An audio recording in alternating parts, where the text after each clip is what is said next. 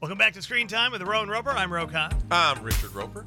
Today we talk about the old and the new. A new Saturday Night Live and a new look for Saturday Night Live. We'll talk about that next. But also the old. Martin Scorsese, who is old, is complaining that young people don't like old movies, and we'll talk about that. He has a point, but so do the youngsters. They all have their points.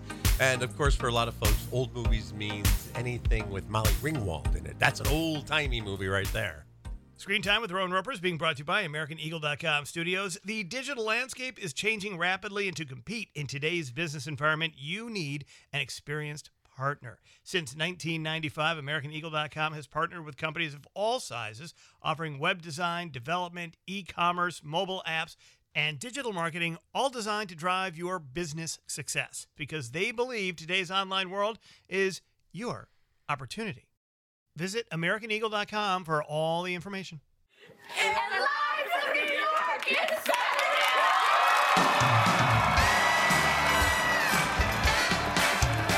It's Saturday Night Live.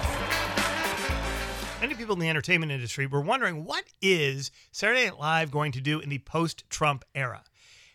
And what I think we're seeing here is a change. This is not your grandfather's or your father's or even your older brother's Saturday Night Live anymore, is it?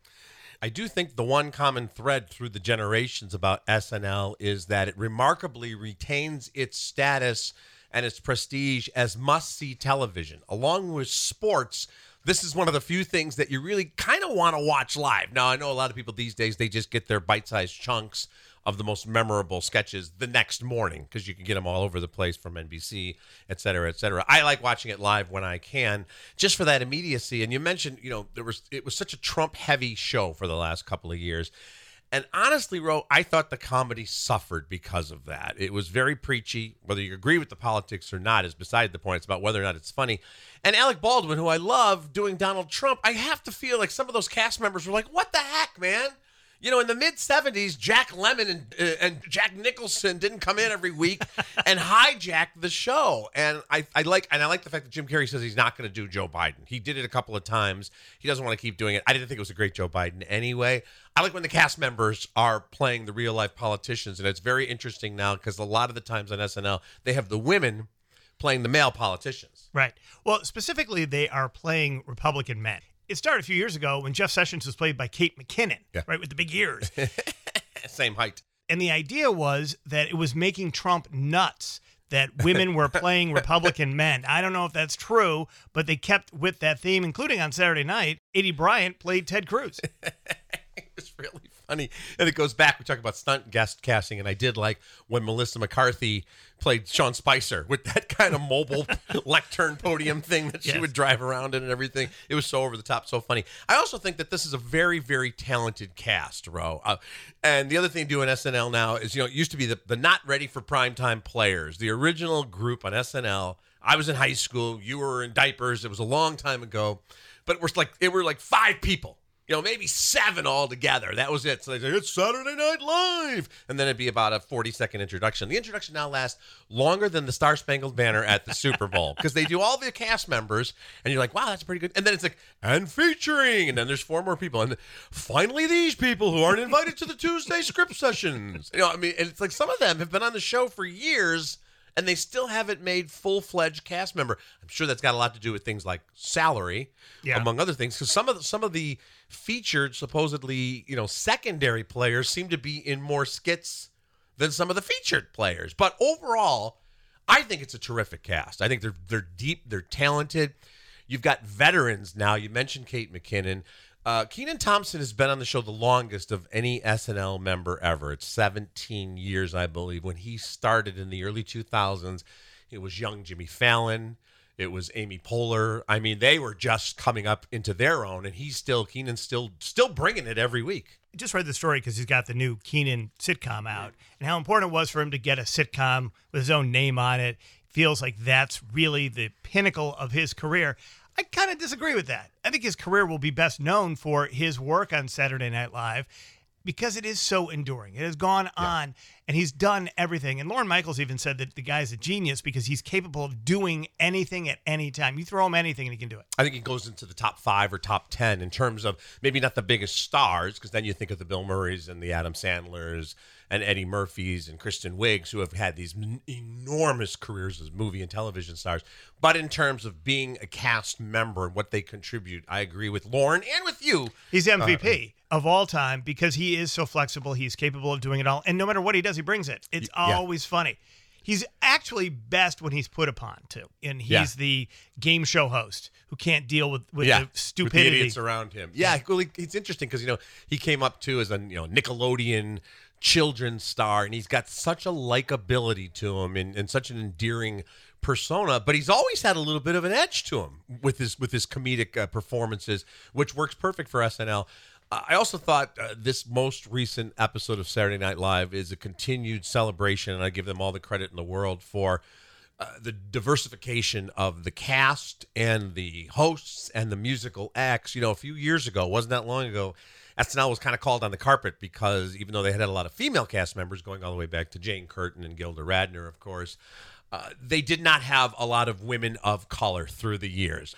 One of the first skits had Egon Woodham playing a host with Regé-Jean Page and the aforementioned Kenan Thompson and Chris Redd, friend of ours who's wonderful. The conceit was Kenan was playing Ice Cube, and the other two had talked about how they were British actors, so he pretended that he was actually from Great Britain itself. And, we should probably get to a point where you don't even notice this, but the fact that everybody on that skit was a person of color, it was brilliant, but that was something that wasn't even possible even 5 or 6 years ago on SNL. A lot of criticism early of SNL, though, being like a white person show. In New York, it was criticized for being an Upper West Side show. Eddie Murphy changed that completely. Mm-hmm. I mean, let's face it, the biggest star in the history of Saturday Night Live is Eddie Murphy. Yes. And there was criticism in the early 1980s about the show not being diverse enough. But then they did maybe the smartest, greatest skit, or certainly in the top 10 of all time, which is when Eddie Murphy dresses up as a white guy in white drag and gets on a bus and encounters New York City as a white man. Mm-hmm. It was controversial at the time, but turned out to be one of those signature cultural moments. I hadn't thought about that in a long time, but you're right. When SNL first came out, it was an elitist, snob, Harvard Lampoon-esque type of show. Even the host, they'd have people, and I know a lot of people don't know these names, but like Buck Henry and Ralph Nader and Paul Simon would play almost every other week as the musical guest. It was sort of like you were going to Lorne Michaels' house in the Hamptons. Right. And, oh, by the way, we're going to do some entertainment. And then it kind of went from that. And it was very smart comedy. But if you go back to, there's this tendency to say, oh, it's never been better than it was in the original years. There were a lot of skits that bombed back then. You just don't see them because you see the greatest hits. So you'll see, the Blues Brothers, and you'll see I'm Chevy Chase and You're Not, and things like that. But a lot of the stuff bombed. I mean, you can watch old episodes of SNL, and the audience, it doesn't sound like there is an audience there because there's almost no laughter. And then it did have kind of a frat boy mentality for a while going there, as you mentioned, as it developed. But Eddie Murphy changed the culture forever. And over the years, I give it a lot of credit. It has grown with the times. And let's not forget that Richard Pryor was one of the earliest guest hosts. And, of course, famously, they said they put him on a 7-second delay in case he swore, but the show was always on a 7-second delay. He did one of the craziest and most controversial skits of all time with Chevy Chase in the employment office, in which the N-word gets used as a punchline. Yeah, and that one does not show up when they do the 40th anniversary and the 42nd anniversary and the 43rd and a half anniversary specials for SNL. They don't usually play that skit in its entirety. So it always was edgy, maybe even more so back in the day, as was a lot of humor in the 70s. But again, we see things now that we do not see on a regular basis if we go back in time. The musical act, the sensation known as Bad Bunny, the Puerto Rican sensation, which I love. I know him from the Corona commercials. I think that was Donnie Darko's plot as well.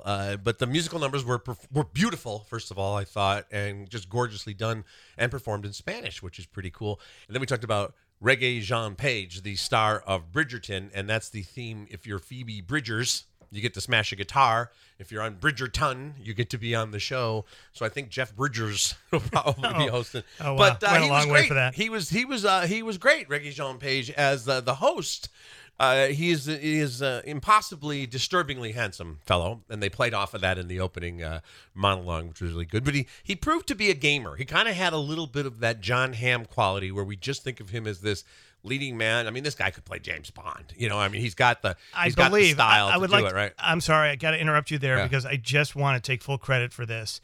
After the first episode of Bridgerton, I called you and said, this guy will be James Bond. And he's got a British accent, it turns out. So he's not just works. He's not affecting that for the show, as we learned in the SNL. I gotta mention one other number. People always talk about, like, after Weekend Update, they kind of have the lesser comedic sketches on SNL. But sometimes some of the best stuff comes later on. And there was a really cool sketch, and you talk about SNL and what they've taken on, whether it's politics or gender issues or social issues, certainly race over the years. But one of the few things that they haven't done a lot of, and most comedy doesn't, is spirituality and religion and faith and God. And they had this fantastic number where the black family comes over to meet the white family at the white family's house. And the white family looks straight out of the evangelical playbook, right? And they're going to say a little prayer before they sit down to eat. And then the black family engages in a prayer. And then it takes off from there. Wave your hands in the air. Now you want to say a short prayer. And when we bless this food, make it taste real good. Somebody say, oh yeah. Oh yeah. Oh yeah. Oh yeah.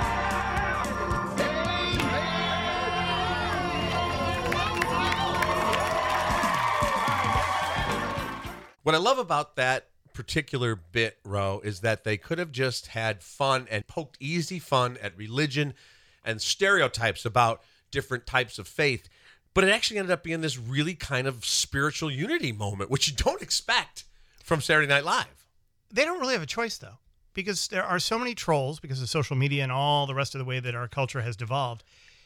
No matter what they did, I'm sure they took flack for it, regardless of how unifying the final outcome of that skit was. You're absolutely right about that. I guarantee you there are people saying, I don't need to have God spoon-fed to me in my comedy, and this is what happened to me in my church experience, and since when did SNL cross over to the evangelical side, and blah, blah, blah, blah, blah. When are we finally going to say, who gives a shit what the haters think or say? Never. Because everybody cares. Well, that's the problem. Everybody now has an equal voice in it. Saturday Night Live was invented to be a broadcast show. It was invented to be contraventional. It was invented to be provocative. Sure. So we now live in a world where we're afraid to actually encourage open and free thought. The things that are forbidden are the things that have always been forbidden. Criminal acts, acts of overt hatred, and acts of overt violence. Yes, I get all that. That's not what this is about. I cede your point here, because that particular sketch, I kept thinking, okay, this is going to turn into some sort of social commentary or satire about religion. It didn't, and I thought, okay, well, it was pleasing, but it wasn't really what put Saturday Night Live on the map. Oh, that's just because you're a heathen. Those of us who really have... Okay, you might be right. That's just because you're one of those heathens in the media. Yeah, you might be right. And maybe that's an old guy complaint. But speaking of old guy complaints, coming up in 30 seconds, we're going to talk about Martin Scorsese's new commentary in Harper's. And you want to talk about overreactions. I'm Bob Burke, founder and chairman of Burke America Parts Group, a family of brands that includes RepairClinic.com, an appliance and HVAC parts solution company that's grown into an international brand. Before AmericanEagle.com, we partially launched a new technology platform developed by another firm. American Eagle helped take our technology to a whole new level with digital marketing, software development, and business insights into our key markets, appliances, HVAC, and outdoor power equipment, and did so both on time and on budget. AmericanEagle.com has the resources, experience, and talent needed to produce solutions. Our new technology platform, developed by AmericanEagle.com, has produced tremendous results with higher traffic, conversion, engagement, and online revenue. If you have any home repairs you need to take care of, check us out at RepairClinic.com. If you need a world-class website or technology project, then I would highly recommend AmericanEagle.com. Call AmericanEagle.com at 773-NETWORK. That's AmericanEagle.com, 773-NETWORK. Now starring in Grumpy Old Men 4, Martin Scorsese, who's upset that the youngsters don't like old movies. This is the third or fourth time where Martin Scorsese has talked about how he feels kind of overwhelmed by streaming content like we all do, and how it's kind of flattened out the beauty and the art of cinema. He famously talked about how the Marvel movies weren't cinema, and people were all up in arms about that. And it's like, well, it kind of depends on what your definition of cinema is.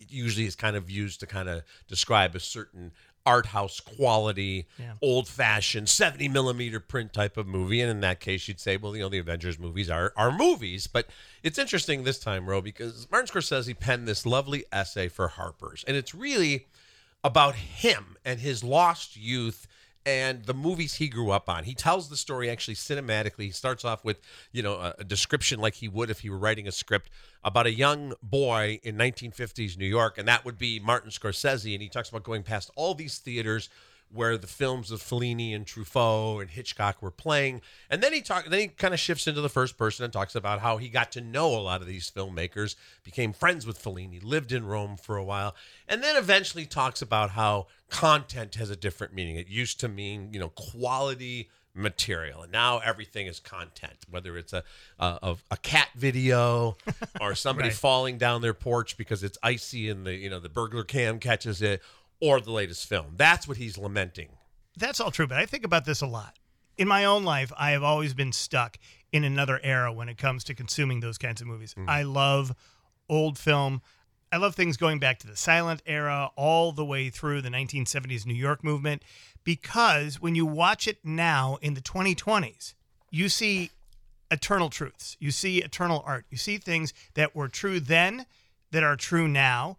And you can then extrapolate that they may have been true hundreds or thousands of years ago as they are now.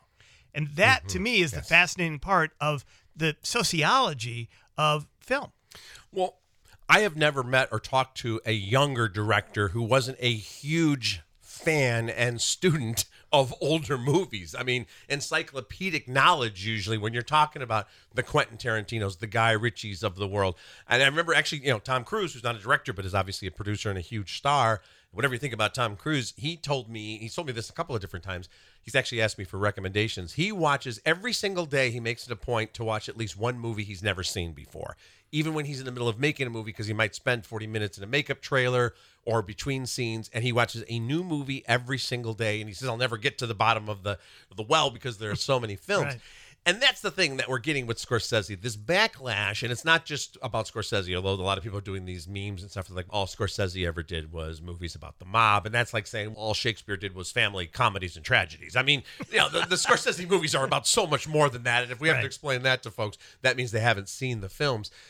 But there's this larger, broader movement you see on social media, especially on Twitter, where people are saying all old movies should essentially be canceled, that nobody should watch old movies because anything that was made before like 2005 had a different sensibility, of course, and listen, there's a lot of truth to this. There are a lot of movies that were homophobic, that portrayed an America that was only a white America, that reduced women to, roles of dames in skirts and secretaries. We get all that. And even some films that we love, like the John Hughes movies, for example, are famously brought up. Look, John Hughes' movies were about white, upper, middle class suburbia in the 80s and 90s. That's what he knew. That's what he wrote about.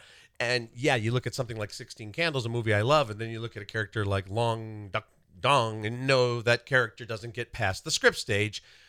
But I don't think it means you should never watch 16 Candles. You watch it and go, well, that's horrible. They shouldn't have had that character portrayed that way. A lot of this other stuff is really funny.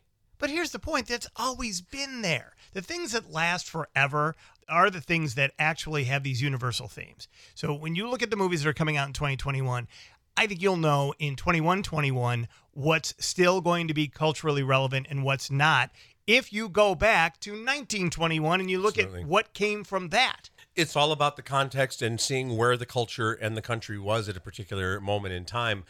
There's this great Netflix series out right now called Amend, and it's Will Smith hosting a 6-part series about the 14th Amendment, abolishing slavery, but also all the offshoots and how the women's movement and how other movements, gay marriage, came under the umbrella of the 14th Amendment. But it also does a pretty deep dive into the culture of cinema, Ro. And one of the things they talk about is, of course, The Birth of a Nation, D.W. Griffith, the most famous movie of its generation from the 1910s. I think it's 1915 or 16, right around there. And it paints the KKK as the heroes in the film. I mean, it's an amazing achievement of filmmaking. But like Leni Riefenstahl's propaganda for Hitler in the 30s, it's got a horrific message. And Gone with the Wind is a film recently. They talk about now if it's going to play on cable, there's going to be discussions before and after about what it was all about and how it celebrated the South. I think that's a good thing. I don't think you should burn the movie. I think you watch the film. And in that vein, we have one of the original trailers for Gone with the Wind, which is kind of horrifying. Give it a listen. There was a land of cavaliers and cotton fields called the Old South. Here, in this pretty world, gallantry took its last bow. Here was the last ever to be seen of knights and their ladies fair, of master and slave. Look for it only in books, for it is no more than a dream remembered. A civilization gone with the wind. You know what's really funny about that? The happy days of slavery. You still hear people making that argument. Well, the slaves, they enjoyed it. Yeah, they got steady employment and they were well fed. It's just horrific to think that way. And there's definitely a lot of people who do feel that way. That whole lost cause mentality in the early part of the 20th century that said that, again, that the Civil War wasn't really about slavery and things were better in the South. And we saw that recently in the Culture Row with all these battles over statues of these Confederate generals and soldiers. And you kept hearing people talking about, well, this is our heritage. And it's like, most of those statues weren't even erected until the middle of the 20th century. They were not put up in 1872 or during the war, certainly, or even in the late 19th century. Those statues came up as part of this whole revisionist history saying that things weren't so bad in the Old South and these were great men. And in fact, they were traitors to the United States of America who tried to overturn our government. If that sounds familiar, you've been paying attention to recent history. Well said. There was a recent study looking at film consumption behavior for millennials versus people over the age of 50 and what movies they liked or they consumed and which they didn't. Millennials, by and large, will not watch movies statistically prior to when they were born. And certainly they don't want to watch black and white movies. As a matter of fact, the vast majority of them say they've never seen a black and white movie all the way through. That breaks my heart, first of all. And listen, every generation, when they're younger, there's a narcissistic thing that says nothing happened before I was born. I worked at a news station not that long ago where two producers happened to be in their late 20s. And at news meetings, when we would talk about things, whether it was about local history or national politics, and maybe something like, one of the Kennedy grandchildren would be coming in, something like that. And these two would always say, well, that was before my time, to excuse their ignorance. And I finally just, at one news meeting, I said to one, and this person happened to be a Christian. And I said, now, I know you're Catholic, as I am. And I said, how old are you? And she said, I'm 28. I said, well, Jesus was before your time, and you have no problem believing in him. So, this idea that if something happened before my time, it doesn't have relevance, you got to get over that. And first of all, don't tell me as a film critic, and I've been doing this now for 30 years, don't tell me that you love movies and then tell me that you've never seen a black and white movie. Don't tell me that you love movies, but you've never seen anything before 1990, because you're missing out. It's as if someone said, well, I love rock and roll, but I don't listen to the Rolling Stones. That's insane. These things that you can't have one and not have the other. So I would just urge folks, if you do love movies, and listen, I think there's a wealth of great cinema out there, despite what Martin Scorsese might say, on Netflix, on Amazon Prime, and all the other streaming platforms. And it's the platinum age of television. There's no doubt about that. But there's still time, Ro, to go back and watch classic films. And when I talk about classic films, they could be from 1987. They don't have to be from 1937. It's about curation, and this is one of the points that Martin Scorsese makes, is that there's nobody out there curating. One of the powers of Turner Classic Movies is that before the big movies that they show, they have a host come on and explain something about the movie, explain something specifically about the production or about the time or about the controversy surrounding it.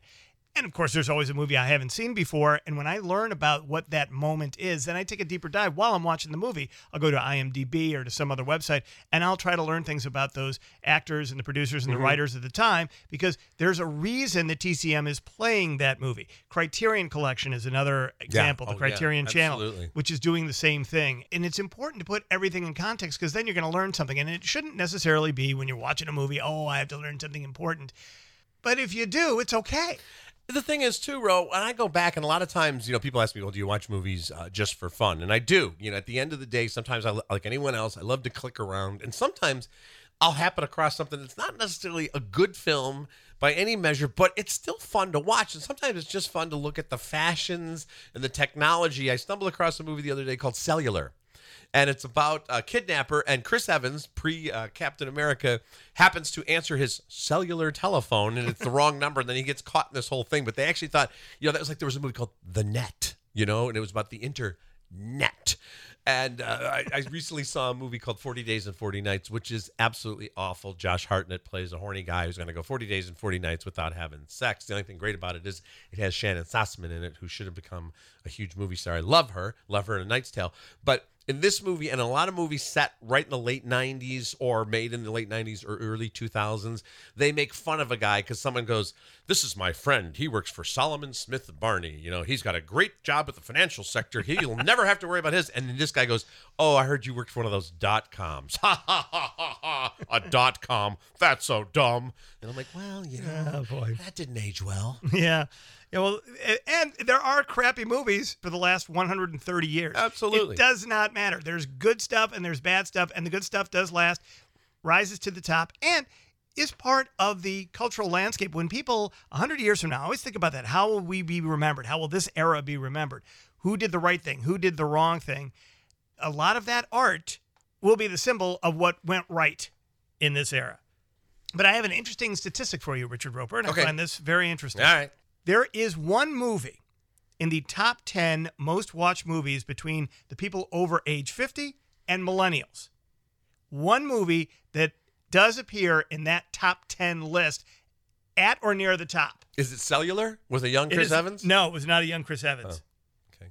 Forrest Gump. Gump. I was going to say, I thought you were going to say It's a Wonderful Life. That would have been my guess. So Forrest Gump. No, It's a Wonderful Life in black and white. Who the hell would be watching that? Yeah, no, the 10 most common movies millennials have seen, it's number 2. Wow. And for the 10 most common movies people over 50 have seen, it's number 1. Really? Yeah. And listen, it was a huge movie. Robert Zemeckis did a wonderful job. Tom Hanks won the Oscar. It shouldn't have won Best Picture because Pulp Fiction came out that year. That's another movie. That's an old movie people should check out. It's called Pulp Fiction. Check it out, folks. But I'm surprised that Forrest Gump has such a universal appeal. The only other movie that appears on both lists, Silence of the Lambs. We just talked about that. Yep. Yeah, you can get that if you check out the Screen Time podcast, available almost anywhere where fine podcasts are heard. You can go back and hear last week's, this week's, and probably even next week's. Well, that's a good place to start wrapping this thing up. But before we go, who to follow? I got a good one for you this week, Ro. It's at Craig Weekend, and it is a Twitter account with more than 100,000 followers. And once a week on Friday, they send out the same tweet, and it's Daniel Craig on Saturday Night Live, and the musical guest is The Weeknd, and he says, ladies and gentlemen, The Weeknd. I have to say, Daniel Craig sells it, though. It is the best introduction to The Weeknd ever because he's Shakespearean. It's a Shakespearean weekend. It's one Twitter account that never gets into any controversy. Oh, I don't know. There'll all be somebody. Why do you have to celebrate the weekend? What's wrong with the weekdays? Right. Oh, you're an elitist. Oh, you have a weekend. Must be nice to have a weekend. Nice to have 2 days every week. Oh man, God! I want to blame Vladimir Putin for all of the trolls. Sure. It just makes me feel better about life. Okay. The Rowan Roper Podcast is being brought to us by AmericanEagle.com Studios. AmericanEagle.com is a full-service, global digital agency providing best-in-class web design, development, hosting, digital marketing services, and basically whatever you need on your computer. Go to AmericanEagle.com for all the information. Executive producers for Screen Time with Rowan Roper, Tim Elanius and Renee Nelson. Our musical and production director, Brian Altheimer. And please remember to follow us, subscribe, and tell your friends about Screen Time. See you next time.